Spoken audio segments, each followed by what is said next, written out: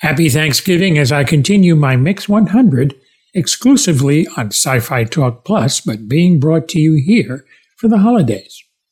Here is number 68, my Time Capsule episode 380. And this is Sci-Fi Talk, the podcast on how sci-fi, fantasy, horror, and comics help us explore our humanity. So let's continue with Time Capsule episode 380 at number 68. Hi, this is Time Capsule episode 380. First, let's look at tomorrow's flight that features dinosaurs and an airplane flight that mysteriously vanishes. And then what ends up happening? A fossil is excavated, and next to it is a modern passenger jet. Figure this one out. I spoke to the authors M.E. Ellington and Stephen Stifel. So, Martin, you've collaborated before. How does this process work? Do you do calls like this where we're on Zoom, or do you work rather email, and do you trade off chapters, or how does this one work? Well, this was really interesting because I met Stephen. I had a literary agent in New York, and initially I'd met Stephen because he worked as an editor on a book which eventually became published called The Martialis Incident. And because of the work Stephen had done on that, which was really good, I went away and rewrote it and got a publishing deal off the back of that. I asked my agent to send Stephen yesterday's flight, which, as Stephen's mentioned, was the original sort of premise to tomorrow's flight. But I was never really fully happy with yesterday's flight. I always thought there was a lot more story in it, which is why I'd asked my agent, who I'm no longer with, to send it to Stephen. When Stephen came back with his thoughts, everything just added up and it just seemed great. And so we decided, rather than have a writer-editor relationship again, we would go in as co-authors and write it together. So we're 6,000 miles apart. I'm in England, Stephen's in Los Angeles. So really, it was just a question. Steve would write a few chapters and send them over to me. We would then get together on Skype originally, because Zoom wasn't a thing back then. And we would discuss it and go back and work it again. And this process carried on, it must be about 4 years it took us to get the novel together and write it, because it is a very complicated story, but we've managed to write it in a way that's easy to follow, as much as it's quite complicated. And we wanted to do a lot of research to make sure that we got all the aspects right, the dinosaurs, how, for instance, even down to how much water a commercial aircraft will carry, because that's very important if you crash somewhere, the amount of water you've got on board and all these kind of things. So it really was a true collaboration across the miles. And in 2019, I went across to Los Angeles and worked with Stephen for a week, although we didn't get a lot done because I was mostly interested in doing the touristy stuff, unfortunately. But yeah, and that's really how we've managed to do it. Did you visit the La Brea Tar Pits? Famous. I did. I went to the La Brea Tar Pits. I did the Peterson Museum. I did the Getty, which was breathtaking. And I wanted to do the observatory, but I just ran out of time. Yeah. I planned to go this year to do it, but COVID. And yes. So I'll get there. Yeah, you will. Steve was very kind to take me back to the airport, but not until I begged him, or hounded him more likely, to take me to the Hollywood sign so I could get a photograph. Oh, bless him, he took me to the Hollywood sign. I got a photograph of it, and then I think thankfully he dropped me off at the airport and recovered from the visit. So yeah. Yeah, I was just going to add my 2 cents on that too. One of the things that we did that's different than what Martin had written initially was we broke the book down. So one chapter is in the past, and then the next chapter will be in the present. So we kind of go back and forth. We follow that pretty rigorously, but within chapters, every time we shift from one character's point of view to another's, we have a subchapter.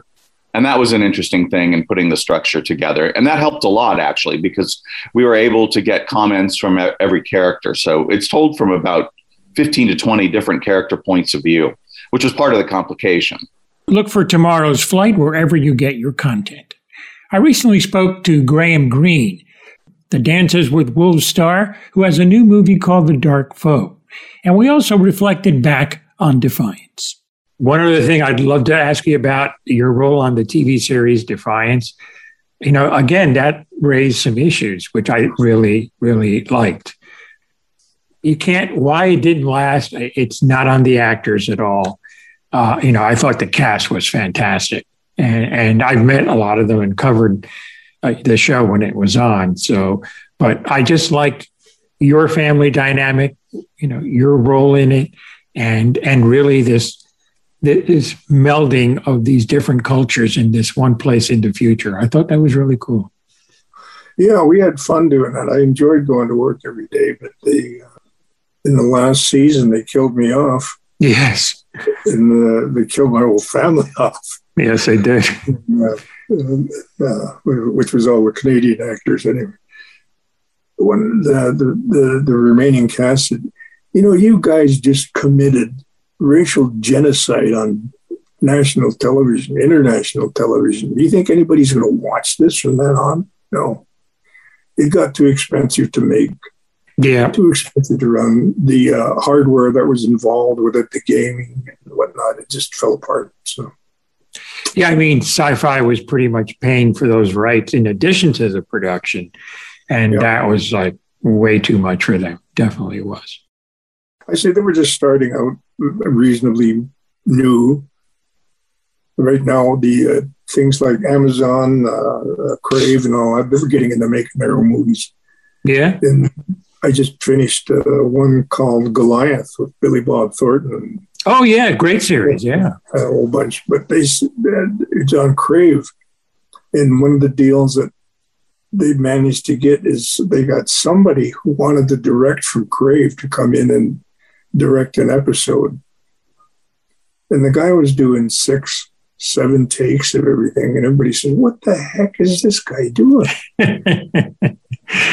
What do you mean? I said, have you been on set lately? And he said, I just got here. And Billy said, this guy's doing like 6-7 takes of everything. It's just ruining it. And he's wasting time. In that 6 or 7 takes, we could have shot one scene completed, So we just didn't have the luxury to do all that stuff. And they didn't realize that. So the next day, the guy came in, he did 2 takes maximum. 3 if something really went bad. I don't know. It's not a hobby. It's my living. Yeah, exactly. Well, actually, Defiance, I believe, is on Amazon. So it's still out there. Oh, wow. So, yeah, people can still see it. That's the beauty of streaming, is all these shows have a new life. Dark Foe, how do you reflect on that role? How was that like for you as a whole? Oh, Dark Foe it was interesting. It was so evil that you had to be funny when the camera's not rolling. Like I said, getting home at night or in the morning and just letting it all go. Leave your work at work. There's plenty of time to pick up the script and learn the language, learn the dialogue, learn the scene. But basically, the best thing you can possibly ever do is pay attention to what the other actor's doing. Rule number 1, if you want to be an actor. You have to play off someone. It's very rare that you don't. So unless you're doing a monologue or by yourself in a scene. So you have to have a scene partner, I think, is what brings out what you can do. Yeah, but everybody was flexible the whole time. It was after a while, Maria started to slow down and let us do our thing. I said, drop the reins, let the horses run. Look for A Dark Foe wherever you get your digital content. Additionally, I believe Defiance is out there too.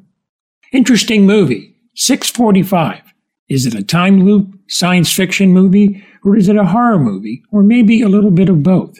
I spoke to Augie Duke and Michael Reed, who are the 2 leads, and their director, Craig Singer. Basically, the way I see it is the relationship really is the core of this film. Speak to that and developing that relationship during the course of the movie.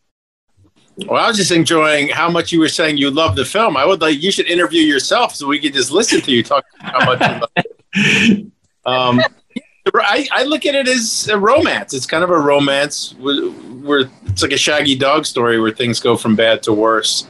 And in this case, they go terribly awry for young Bobby and Jules on the island of Bog Grove. So, I think it would have been easy to deliver the cheap thrills, and I think we wanted to elevate the material as best we could collectively. We did a lot of rewriting internally and on the day to try to keep it a little bit sharper and smarter than the average time loop film, which has become quite fashionable lately, and kind of sort of a cottage industry. When we wrote originally the 645, there hadn't been this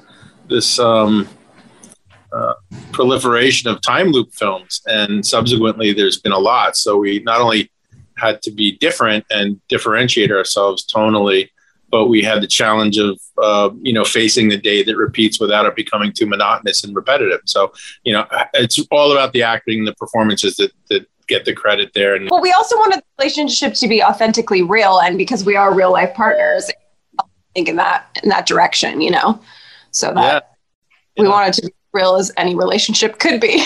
There's more Time Capsule, so stay tuned. Let's get back to Time Capsule on the SFT Podcast Network. Michael, wow, that is quite a journey for this character for you. Talking about an arc. Oof. Really? Yeah, thank you. It was definitely, you don't want actors chiming in all the time, but this was one of my favorite roles by far that I've worked on. It gave me the challenges that I worked with the crew and cast that I wanted to, and getting to share this deep relationship, this kind of complex, dirty relationship on screen with my real life partner was amazing, because you don't need to find in some stranger that you're meeting, right? So there's just so many levels already with us. And I'm sure that was a load off of Craig's mind also, that he didn't have to pussyfoot around things and elements. It was just already there. Because I knew individually I was crazy about them as people, and we'd become quite friendly putting this film together. And I knew as a couple, they work. Obviously, there's chemistry, but that always doesn't naturally translate to the screen. And while individually I knew how talented they were, it was a little bit of a gamble, because once you get on set and you're there on the day, it could have gone differently. So we were really fortunate that their chemistry kind of it really translated from personal to professional. Yeah, it could have gone terribly. Actually, you're right, Craig. Absolutely could have gone totally the opposite. We could have butted heads depending on the relationship you're in. Things could have been different, complicated, that didn't need to be because of that relationship. So yeah, we were on the good spectrum side of But the thing is, we were allowed to butt heads though in this relationship, because it wasn't like this new romantic sort of relationship that's new. It's like we've been together. So the history was there. So in a way, butting heads was sort of good if we did on set, Mm-hmm. For sure. It's a good point, Augie. Yeah. What's the challenge of probably what you would do is just to save time, shoot in the same location, but shoot different scenes just to save time, but you're doing different days, literally. So starting with you, Craig, how do you keep those scenes fresh so you go from one to the other? And it's, I tell you, if you could cut it together and just show all those scenes in one location, you can see how their relationship evolves. You can make a movie out of that easily. Yeah, no, I think you're right. I think we were really mindful of the fact that the repetitive nature of the plot and the story could be a little bit overbearing. So we wanted the days to each have their own kind of DNA, and I think they do. I think the film has a really nice balance of not only the days, but then we open it up a little bit and we have different locations, such as the jail and the bar and the exteriors. So I feel that there's a nice kind of a well-balanced meal, if you will, in terms of the film. It's, there's almost a 3-hour version of 645, which is my favorite version, which will probably never see the light of day. Maybe one day we'll re-release it, but I think it's a very lean and mean film. It's very economical. There's a nice balance to it. And while we did film a lot in the bed and breakfast, we do get outside of that location. And I think audiences are going to have a hell of a lot of fun, not only watching the film, but even potentially revisiting the film. Look for 645, available on VOD. The Walking Dead is starting their season 11, and that is their last. I have Josh McDermott, who is Eugene, and Callum McAuliffe, who is Alden, as they reflect on their character arcs. I wanted to ask, to me, the show has always been about choices and the choices the characters makes, whether you leave a certain place, who lives or dies. Talk about that, how it's affected your characters and the choices you've had to make, not this season only, but also during the course of the series. I think that when we first meet Eugene, he's carrying around this lie. Yeah, that he had the cure. He knows how the apocalypse started, and he knows how to stop it. That's a choice that he made to save himself. He didn't really care about other people as he's making that choice. But as we've seen him grow and seen him, become a stronger individual that is starting to think of others, each choice that he makes from then on, he's thinking about more and more people. And even people that he hasn't even met, people that aren't, he's making choices for Rosita, that benefit Rosita and her baby Coco before Coco's even born. Like he's, thinking that far ahead. And that shows the growth that he's had, as an individual. But the interesting thing is the choices that people make, it's not, hey, I want to bake some bread today and who's impacted there. It's like, I'm going to bake some bread. And if I don't do that, people are dying. Like the stakes are so much higher with every decision that's made.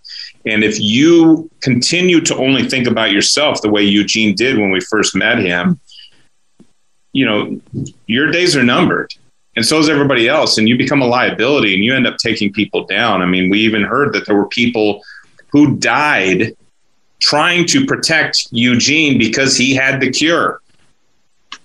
I mean, that says it all right there. So if you are only thinking about yourself and the choices you make only benefit yourself, then everyone's going to die. And I think that's something that our characters try and recognize within each other. Like, where's the selfishness? If you were a completely selfish person, then, you're going to get us all killed. And that's something that we want to stay away from, to steer clear from. Something I have to remind Josh of all the time.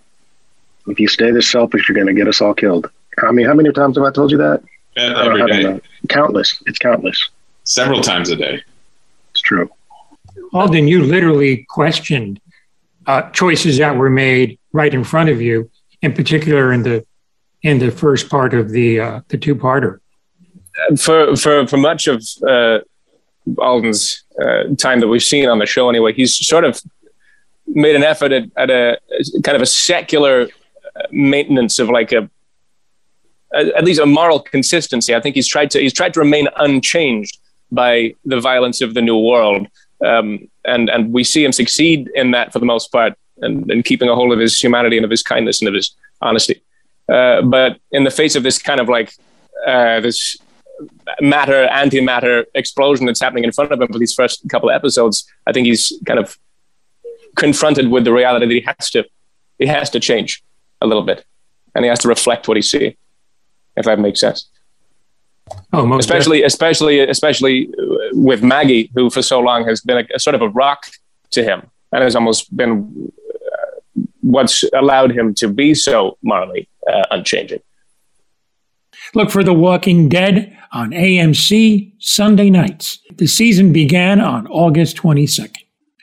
I actually have a new season for Time Capsule in the works that'll premiere on January 1st. What's interesting about it is going to be a little different. Instead of having one episode from a certain year, it's going to kind of go back in time and forward in time. So here is a preview of that as we go back in time with Cliff Curtis of Fear the Walking Dead Season 1. From the roundtables at San Diego Comic-Con I attended is Cliff Curtis, who plays teacher Travis Manawa. His character is romantically involved with Kim Dickens' character of Madison Clark. He has an ex-wife and son who he's having problems with, while Madison has 2 children of her own. He starts off by saying that he feels Madison Clark is really the alpha in the series.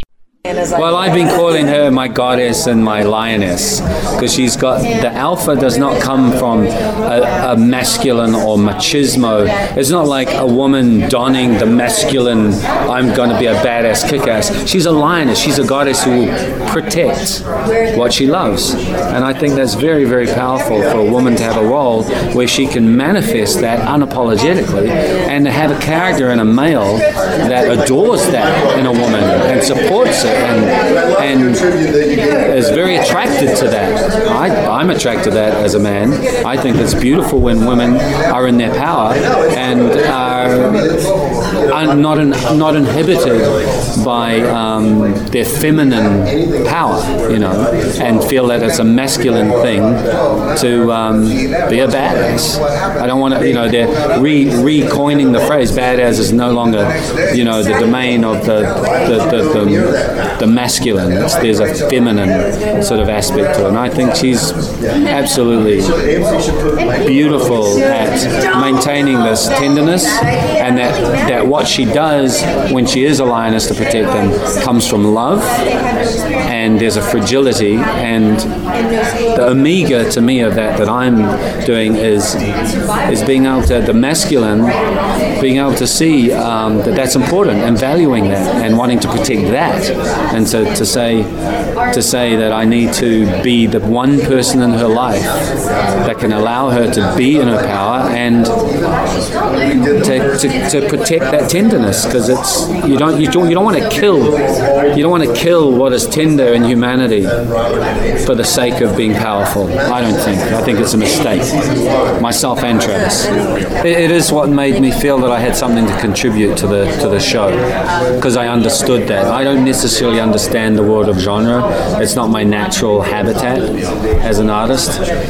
But I do understand relationships and the value of love and what we'll do for love, and exploring those types of themes. And so the show is firmly grounded in that, not just this kind of romantic or love, but also the love of our children and the desire to build a family.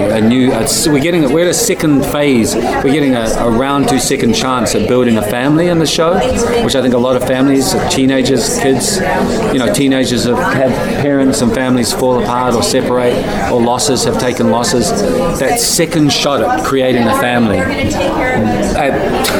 at a time which is just not conducive to building anything. At the same time, I feel like it's too soon to say, and then I want to see what the response is to the first season to sort of determine which is our audience, because we might have an audience which is some of that other audience, but it may not be, and I don't know. I just want to. I'm interested to see where things land after we've completed our first season. Because at the moment it's a lot of hype and a lot of kind of possibility, which is nice. But yeah, we'll see.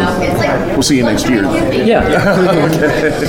Well, it's great that we got a green light for a second season out the gate. Yeah. So it's nice. Yeah, I think the reason why genre stuff is so loved and enjoyed by audiences is because it's divisive. There are clear devices which audiences love. It's like there's a hallway down there, and at the end of the hallway is a door, and the door is locked. Don't go down the hallway, and do not open that door, whatever you do. It's fun, right? And I think that we get to have our cake and I can't tell you that. I gotta go see. No, don't do it.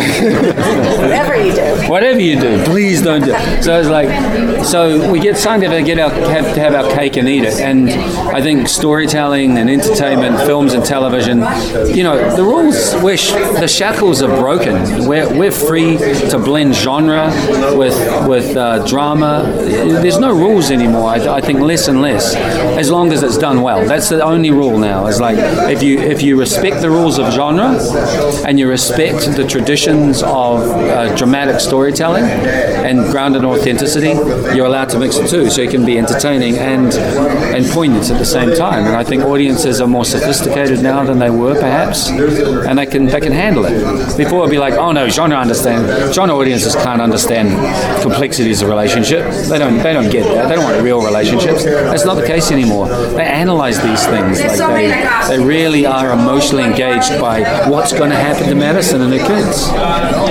they really care. They're not just after like 80s slasher movies. Mine was Nightmare on Elm Street. I was shaken when I walked out of that as a kid. I thought that reality had shifted and changed on me. It really affected me. To the day, I'm sort of like a bit heebie-jeebie about genre stuff. To this day, it gives me that. Ooh, Jaws.